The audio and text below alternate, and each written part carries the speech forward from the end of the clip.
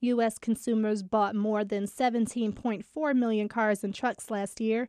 Bernard Zwicky is the director of Automotive Communities Partnership at the Center of Automotive Research. He says crossover vehicles and trucks were the biggest seller of the year. That's partially because they're feeling their oats financially. They're feeling they can afford these more expensive vehicles. Partially because low fuel prices make the vehicles less expensive to own in the long run.